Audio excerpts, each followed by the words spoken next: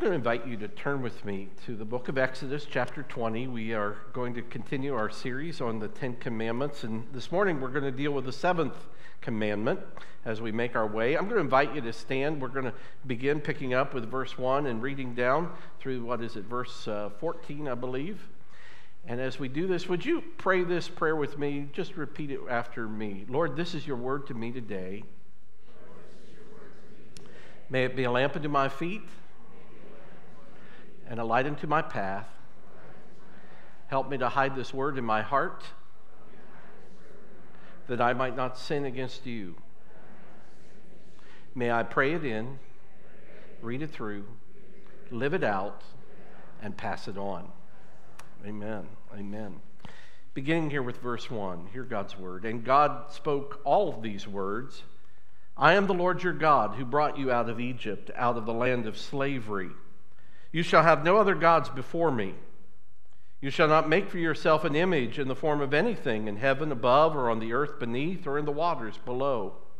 You shall not bow down to them or worship at them, for I, the Lord your God, am a jealous God, punishing the children for the sin of the parents to the third and fourth generation of those who hate me, but showing love to 1,000 generations of those who love me and keep my commandments.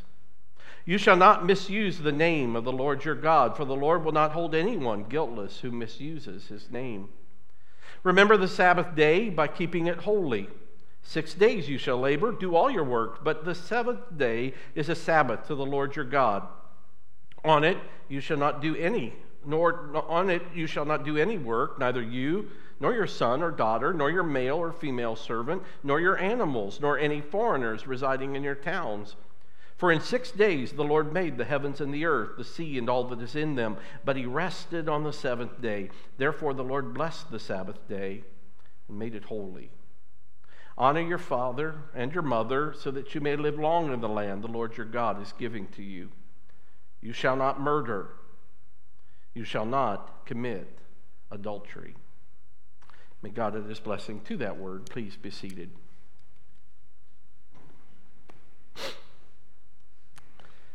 I must admit, I approached this morning's message with fear and trembling, as I know that few issues touch people's hearts more personally than issues related to the marriage vows.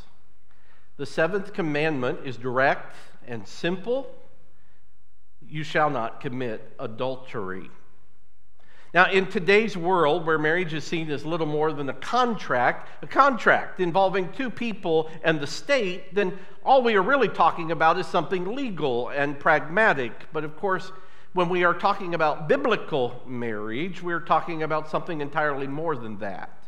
The reality is, we're talking about a covenant between a husband and wife and the Lord. And those issues are much different, at a much different level.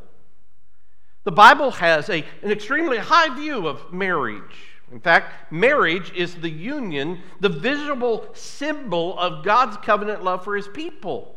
God has made promises to his people that he will not break, and so marriage is designed to show people God's faithfulness and how we as a people are to respond in faithfulness. I remind you this morning that all of history ends in a wedding. But the scriptures demonstrate that when that relationship with God is violated, when we forsake him in any way, it itself is considered to be an act of adultery. The Bible then is not anti-sex. In fact, it sees the sexual union as a holy act with a quality so exquisite that the biblical writers saw it as a picture of the intense intimacy that we can enjoy with God. The truth is, I could spend an entire message on the theology of marriage, and the truth is, I'm tempted to. There's a lot there. But instead, I would like for this message to be a little bit more practical than that. God wants us to cherish marriage because he wants us to live lives that please him and will give us the most joy, both for ourselves and those around us. God, in his compassion and beauty, has given us certain guidelines how we are to conduct ourselves for the best possible life. And so he tells us, don't commit adultery. Proverbs 6:32 says, but the man who commits adultery lacks judgment. Whoever does so destroys himself. So let's have an open and frank discussion this morning about what this commandment means for our lives, especially as followers of Jesus.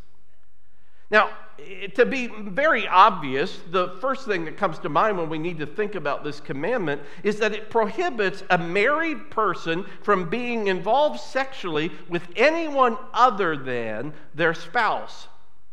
When God created Adam and Eve, he brought them together in the Garden of Eden. And God said these words. He said, for this cause a man shall leave his mother and father and cleave to his wife, and the two shall become one flesh. In fact, that principle was so important that it is repeated some 4 times just for emphasis in Scripture. And you remember that Jesus added a phrase onto the end of that, and he said, what God has joined together, let no one separate. In other words, there is a danger for anyone who would have the audacity to try to separate that union. It's a warning he gives us. And so marriage is meant to be such a special relationship that it requires a lifelong commitment to exclusivity and loyalty. And all through the Bible, it's made clear that intimacy with someone other than your mate, other than your spouse, is abhorrent to the Lord. Adultery in the Old Testament was such a serious problem, it was punishable by death. It is one of the only grounds for divorce in the New Testament. Now, as we think about this commandment, one of the things that you might observe is that the commandment actually falls in between a couple of other interesting commandments. The one on murder, you have that as the 6th commandment. We talked about that last week. And then on the other side of this commandment, you have the one on theft. That will be our topic next Sunday. But it's interesting to me that in the Christian tradition, adultery was in fact thought to be the greatest murder and the greatest theft. Theft because it steals the body from a spouse. Murder because it kills the one flesh mystical union of 2 people who have promised to be exclusive their entire lives. The reality is something sacred is stolen in adultery. The reality is something dies when adultery occurs. And if you have experienced the pain of that act this morning, you know exactly what I'm talking about. In fact, this begins to bring up all kinds of issues within you. That's why in society throughout history, up until recently, adultery was never thought to simply be a private matter. It was as much a public issue as murder. It was as much a public issue as theft. It impacted the community greatly, and therefore adultery was illegal. It was on the books. You could be arrested and fined for adultery. It was also an intense spiritual issue. It's not a coincidence that our synonym for adultery is infidelity, which, if you think about it, is also a synonym for atheism. An infidel is someone who does not believe in God. An adulterer is someone who lives as if there is no God, because that person took vows before God and has lived as if they can ignore God's law and that they will never face his judgment. And so infidelity is a spiritual act of defiance and unbelief. Excuse me. So marriage and sexual union is sacred before God and is to be sacred to his people. Sex was to be expressed in a secure environment where there was trust and all inhibition would fade. There was trust and vulnerability and communication. It would be a secure environment. But when those boundaries are violated, we are reduced to a mere mating animal, and the marriage relationship becomes a mockery. You see, when you commit adultery, you're not only violating an oath, you're violating another person. And so there's deceit and dishonesty and disloyalty. The marriage is threatened and shattered. The immediate reaction is, how could you deceive me? How could you lie to me? How could you make a mockery of my trust? Over the years, I've counseled many people, and between the death of a spouse and the loss of a marriage due to adultery, let me just tell you, death is easier. Hollywood does a great job of making the easy lifestyle free and wonderful and glamorous, but it's not. It's an abhorrent lie. Because adultery causes pain and loss. Everybody loses. Everybody is scarred. And God is so good. He wants us to be spared of that pain. And so He wants us to protect our marriages. He wants sex to be a tool for building a relationship, not to be one for destroying it. So He says, if you want to live the right life, if you want to live a life that will bring joy to you, don't commit adultery. But you know, as we think about this, there is another restriction, if you will, covered by this commandment. And this is what is termed in Scripture as fornication. That's an old-fashioned word, perhaps, but it is the sexual involvement of unmarried people. Now, that idea comes to us as if I'm an alien from space. When I start talking about this, people think, wow, that's weird. That's really strange. The idea of remaining chaste until one is married is laughed at and considered absurd. I hear young people today in colleges, they talk about body counts when it comes to their sexual partners. There is no understanding or appreciation for what happens in that sexual union. There is a casualness on the one hookup nights, and the argument goes, well, nobody gets hurt. But listen, premarital sex is forbidden to those who follow Jesus. It's clear in Scripture. 1 Corinthians 6:8 says simply, flee sexual immorality. And the word for that in the King James is that old word, fornication. That means a relationship between single people. And it goes on to say, all other sins a man commits are outside his body, but he who sins sexually sins against his own body. Why? Do you not know that your body is a temple of the Holy Spirit who is in you, whom you have received from God? You are not your own. You have been bought with a price. Therefore, honor God with your body. As a person who claims Christ, this is an issue. It's serious, and I need to take it seriously. Now, of course, a lot of people protest.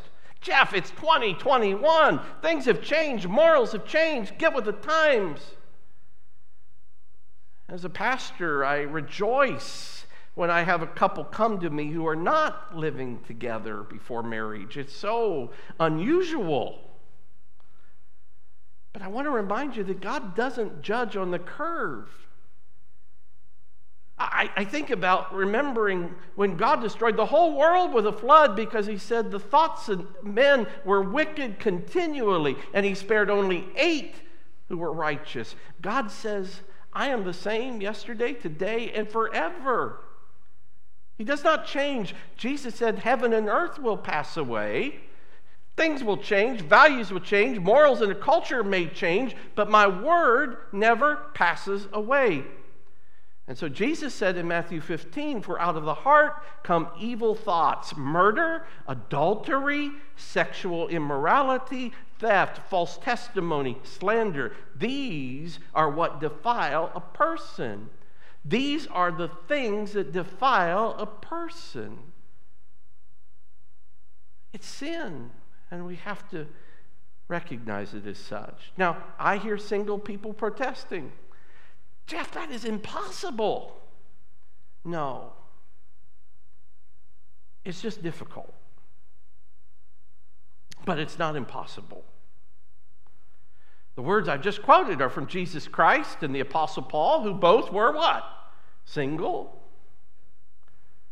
There have been people, Christian people in the past who have gone to prison, who have been tortured and even willingly died for their faith in Jesus Christ. Is it really too much for us to be celibate up until marriage? And by the way, I don't have time to discuss this morning, but the opportunity is that for those who are single, you have a grand opportunity to go deeper into your relationship with Christ, where you learn to allow Him to fulfill your need as a single person. And that can be one of the greatest gifts of life if you let it. I'm not saying it's easy, but I hear people say, we know all of that, but we just love each other so much. Jesus said, if you love me, keep my commandments. And so the question is, who do you love most? Who do you love most? And who knows the most about us and who wants the very best for us? Being married and being unmarried is always an act of faith when it comes to the person who follows Jesus. But there's one other area I can think of that this commandment covers. Jesus elaborates on it in his Sermon on the Mount. In Matthew chapter 5, he said, "You have heard that it was said, 'Don't commit adultery.' But I tell you, anyone who looks at a woman lustfully has already committed adultery with her in his heart." Oh, Jesus.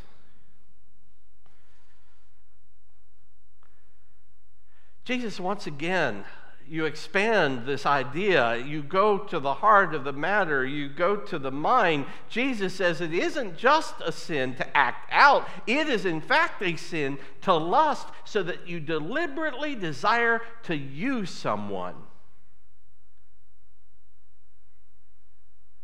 Lord, help us. Now, I want to just say a couple of things here, and I think this is true. I want us to notice that I believe that most people will, when seeing someone, will notice when a member of the opposite sex, for instance, is attractive. And that happens on occasion. And I don't think that Jesus here is saying that it's wrong to notice casually, to appreciate a pretty face, or even someone's shapely figure for that matter. I don't think that that's what's going on here. What I think is going on here is that Jesus is saying it's that second look, it's that third and fourth look that changes and morphs into an imagined seduction where it prolongs a fantasy for wanting that person and taking that person and using that person. Jesus recognizes that it is in the battle of the mind where the battle of purity is won or lost. So every sin is first acted out in the mind before it's acted out in reality. And so Jesus goes right to the heart. And we have to ask the question this morning, how's my heart today? Now, let's face it, we live in a world where there is so much out there deliberately designed to inflame our lusts. Advertisers know that they can manipulate us and convince us we are missing out. And why would we be satisfied with this when we can have that? Pornography. It's a click away. It's so pervasive. It's mainstream. And it's in the church. And here's what happens.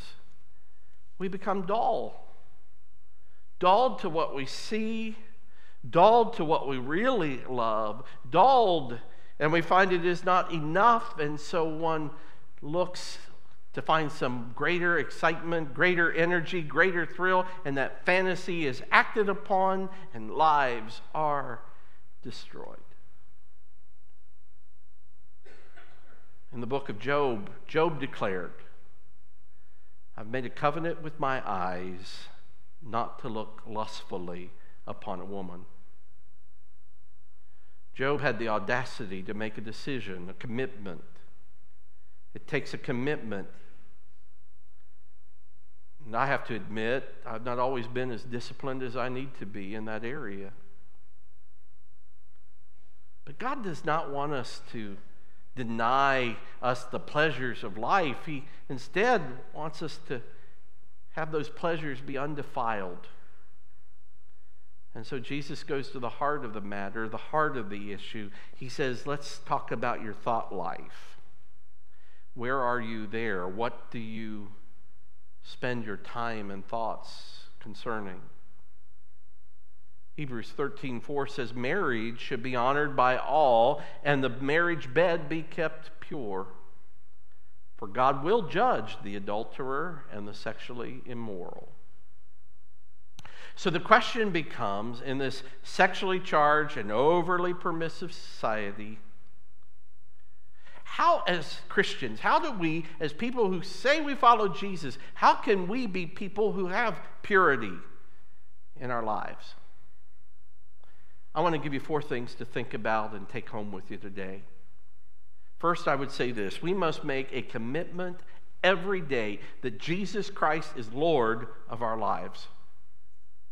Jesus Christ is Lord. You see, God is faithful to us. And if we're going to be faithful in our relationships, we need to align ourselves with Him and daily get in His presence, even moment by moment, be aware of His power and strength. I need Him to be the focus of my life.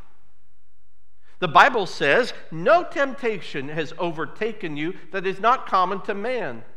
So don't be surprised by the temptation. It is prevalent. It is out there. It is certain. Don't be surprised by that. It's common, in fact. But the Bible says God is faithful, and He will not let you be tempted beyond your ability, but with the temptation, He will also provide the way of escape, that you may be able to endure it.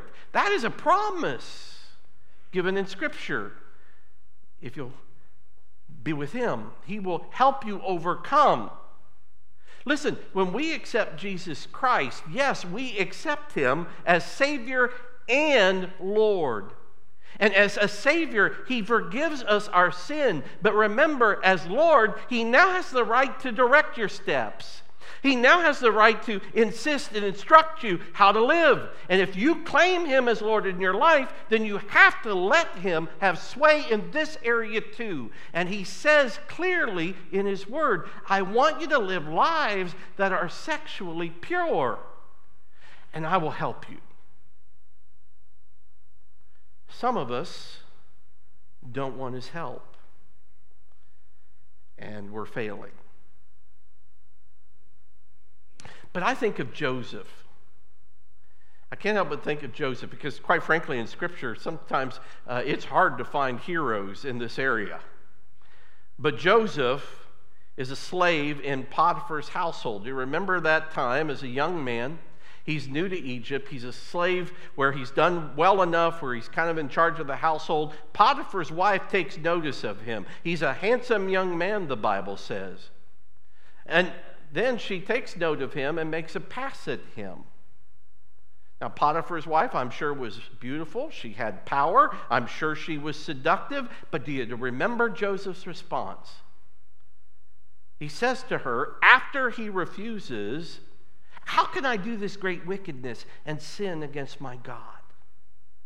Joseph was so intimate with God, the other intimacies offered to him, he could say no to. I can't break faith with my God. I love Him too much. He is too important to me. And when she tries again, she no holds barred, makes a pass. He runs out of the room. And I'm thinking, now look, it would have been easier and a whole lot more fun for Joseph just to get along and go along. He even ends up in prison because of that moral stand. But along the way, I want to report to you, he found something more than a moment of ecstasy. He found favor with God. Over and over again, when you read the story of Joseph, you read that God was with him, even in prison. God was with him. God was with him. He was with God, and God was with him. And that, my friends, is worth more than anything you can imagine. God is looking for some distinctive people who will say, I don't care what others are doing. I don't care where the culture is. I can't do this wicked thing and sin against my God. I love him too much, and I know his love for me. I'm going to go with God's help and remain pure. Now, the second thing I think we need to do after we make a commitment to daily make Jesus Christ our Lord, the second thing we need to do is keep working at our marriages to make them interesting. Years ago, I saw an article. I think I shared it years ago, actually, but it was how a husband reacts to a wife's cold during the first 7 years of marriage. You may have heard this, but here's the husband and the wife during the 7 years of a cold. The first year, the husband says, "Sugar dumpling, I'm worried about you, baby girl. You got a bad sniffle right there, and there's no telling about these things with all the flu going around. I think maybe you better go to the hospital this afternoon, get a general checkup, get some good rest. I know the food is lousy at the hospital, but I'll make sure that I pick up your favorite. I'll take care of everything." Second year, listen, darling, I don't like the sound of that cough at all. I called Dr. Miller, and I'm going to rush out and pick up some meds, maybe some food too. You be a good girl, go to bed. The third year, maybe you better lie down, honey. Nothing like a little rest when you feel lousy. I'll make you some soup. Where's the soup? Where's the pan that heats up the soup? Fourth year. Look, dear, be sensible. After you feed the kids and get the dishes done, you better hit the sack. Fifth year. Why don't you take a couple of aspirin? The sixth year. Well, I just wish you'd gargle or something instead of sitting around and barking like a seal. And the seventh year, for Pete's sake, stop sneezing. What are you trying to do? Give me pneumonia or something?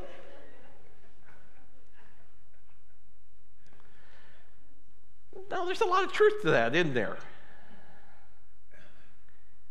When it comes to marriage, we need to be realistic. Listen, marriage is not always the honeymoon, especially the way it's portrayed in Hollywood and whatnot. But one of the things that we can do, and one of the commitments we can make, is understanding that the reason affairs develop is that the marriage relationship begins to break down. Communication deteriorates, physical intimacy becomes routine, expressions of care are eliminated. If we are so caught up in our work or in our kids or in our hobbies or sports, whatever it is, we need to figure it out. We need to hear God's Spirit speak to us right now and say, I need to do something about my marriage. I need to work on my marriage. I turned 52 on Wednesday. I told my wife, Mary, the only gift I wanted from her for my birthday was for her and I to go up and get some passport photos taken, just so in case if we ever wanted to go somewhere, we could. Just so we'd have that freedom. We can't do that. In fact, what I've just suggested, hey, I see this great deal. Why don't we go there? We don't have our passports. That's always the answer. And for me, I just love going places, and I'd love to go with Mary. It's just one of those things that I enjoy. Now, of course, Mary's much different. She'd just rather stay close to home. And the truth is, we usually compromise. We stay home. But one of these days, I want us to take a trip. You know, you guys just got back from Scotland. I think that's great. Wonderful. Bully for you. That's really exciting. Doing it together. We need to work at making our marriages interesting and making memories and letting our spouse know we care and love them and haven't forgotten them. Thirdly, let's be alert how affairs begin and bail out early. You see, seldom is it that an affair just suddenly happens and becomes this instantaneous moment of passion. That's not typically for anyone who has a moral compass. That's not how this works. It is rather a gradual downward spiral. We're vulnerable when things aren't going well at home or at work. We're feeling depressed, where energy is low, and there's a person who just seems to understand and laughs at our jokes and makes us feel encouraged by the contributions we make, and we find ourselves just excited being in their presence. And so we look for ways to be in their presence more and more, and of course we justify it. We say, well, it's just friendship. But you rationalize again and again, and you appreciate the encouragement, you appreciate the conversation, you appreciate the connection, and before long, there's an embrace, and before long, nothing else matters. Listen, I just want to say, if you're in that process right now, you see it, and you know what I'm talking about. For the sake of your spouse, for the sake of your marriage, for the sake of your family, for the sake of your church, for the sake of your soul, bail out now. The scripture says, flee sexual immorality. But let me give you one last thing to think about. The Bible says the last thing we need to do is to get back up if we've fallen down. Someone needs to hear this today, because I know I'm talking to a group of people, many of whom have broken this commandment, one way or another. In fact, the truth is there anybody here who hasn't broken this commandment in their minds? But maybe you have stumbled badly, and maybe you've hurt some people terribly. But you know, it's been said the difference between a successful person and an unsuccessful person is the successful person gets back up one more time than they got knocked down. And I just want to remind you of Jesus today. Jesus wants to lift you up and restore you to a right relationship with Him first. He will forgive your past sins. He will give you power for the future. The Bible says, though your sins are as scarlet, they will become white as snow. In Christ, He's paid the penalty of your sins. The cross has dealt with it. You see, Christ is in the business of restoration and reconciliation. That's who He is. That's what He wants to do. I'm not going to say it's easy, but He can do it. I think about the fact that one time the Pharisees brought a woman who had been caught in the act of adultery. The law says that she should be stoned, said the Pharisees. What do you say, Jesus? And you remember at that moment, Jesus takes a moment and He begins to write something in the ground. Now, I've always found that fascinating. What was it that He was writing there in the ground? And we don't know. But for me, that image is Him just taking a breath. I think He's kind of counting to 10 because He's thinking about their declaration that she has committed adultery. But Jesus knows the hearts of men. He knows all the adultery that has occurred in that circle. He knows their hearts. He knows their minds. I think He's ready to well up with anger. So He takes a moment and He just writes. And what He writes isn't apparently important enough for us to consider ourselves with. But He takes a moment and then He says these words, "Let the one who is without sin cast the first stone." And in that circle, one after another of those Pharisees just begin to kind of back up and slink away. To the point that there's no one else in that circle except for Jesus and this woman.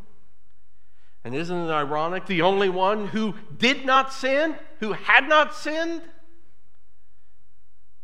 refuses to cast that stone. I want you to hear that this morning. The grace of Jesus will not cast that stone. The grace of Jesus says, I will take that stone. I will die on that cross. I'll die for you. And he died for her. And he died for me. And he died for you.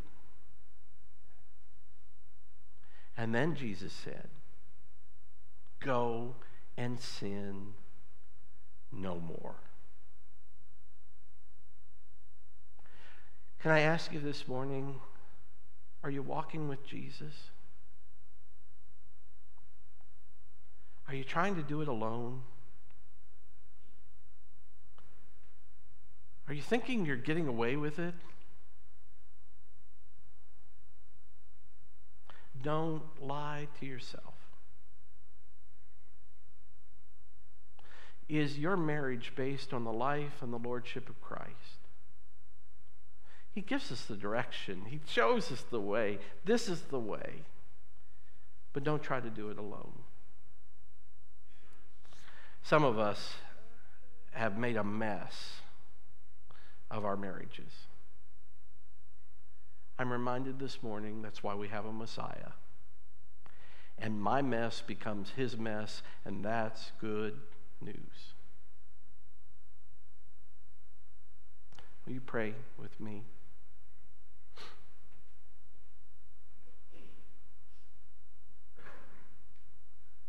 Heavenly Father, pray that you will speak to our hearts and our conditions, however direction we come at this passage. Lord, I am cognizant of the fact that this brings up a lot of turmoil and emotion. I pray for healing grace. Lord, I pray for those who have been victims of adultery. Maybe a parent, maybe your very own spouse. Lord, I know it is much more prevalent than sometimes we are willing to admit. I also pray, Lord, within this congregation that there are those who have given in to temptation and they're not living a victorious life. And their relationship with you and their relationship with their spouse or even their future spouse is in danger. I pray, oh God, that you would bring us back to yourself. You would remind us of what we're missing out on and the cost of sin.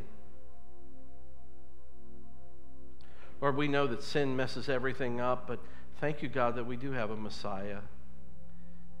And you can fix any mess we've made.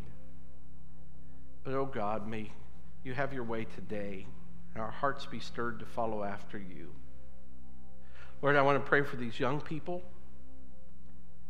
I pray, Lord, as they are thrust into a culture that has no regard for your word, where temptation is so prevalent, that, Lord, you would help them to follow after you and put you first.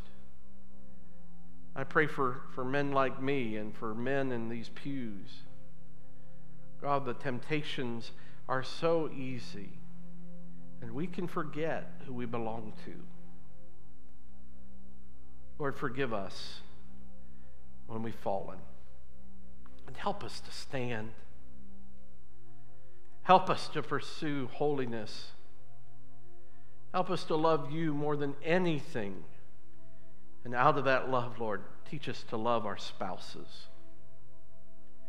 And Father, if there is anyone here this morning who doesn't know you, and they, through the gentle preaching of your word, have been reminded, have been told, have their eyes opened that they need you as their Savior, would you allow them, Lord, to say yes to the gift of sins forgiven as they repent of their sin and turn their faith toward you? Lord, have your way today in our church. I pray this in your name. Amen. And as we sing this morning, as we close, I just want to invite you. I want you to know this altar is open, and I invite you to come for whatever reason. But friend, be bold. Be bold and say, Lord, I need you. I need your help. I need your mercy. I need your power Don't be ashamed of that. That's where the glory is. That's where the wonder is. It's a humble confession. If we confess our sins, he is faithful to forgive us and cleanse us from all unrighteousness. And if you're hurt, if you're suffering and you're just struggling right now and you just need an uplifting word of encouragement from God, I invite you to come. That we can just together bask in his presence and in the knowledge that he's for us and not against us. He's for your marriage. He wants a people who belong to him. Let's stand and sing again. If you'd like to come, this altar is open.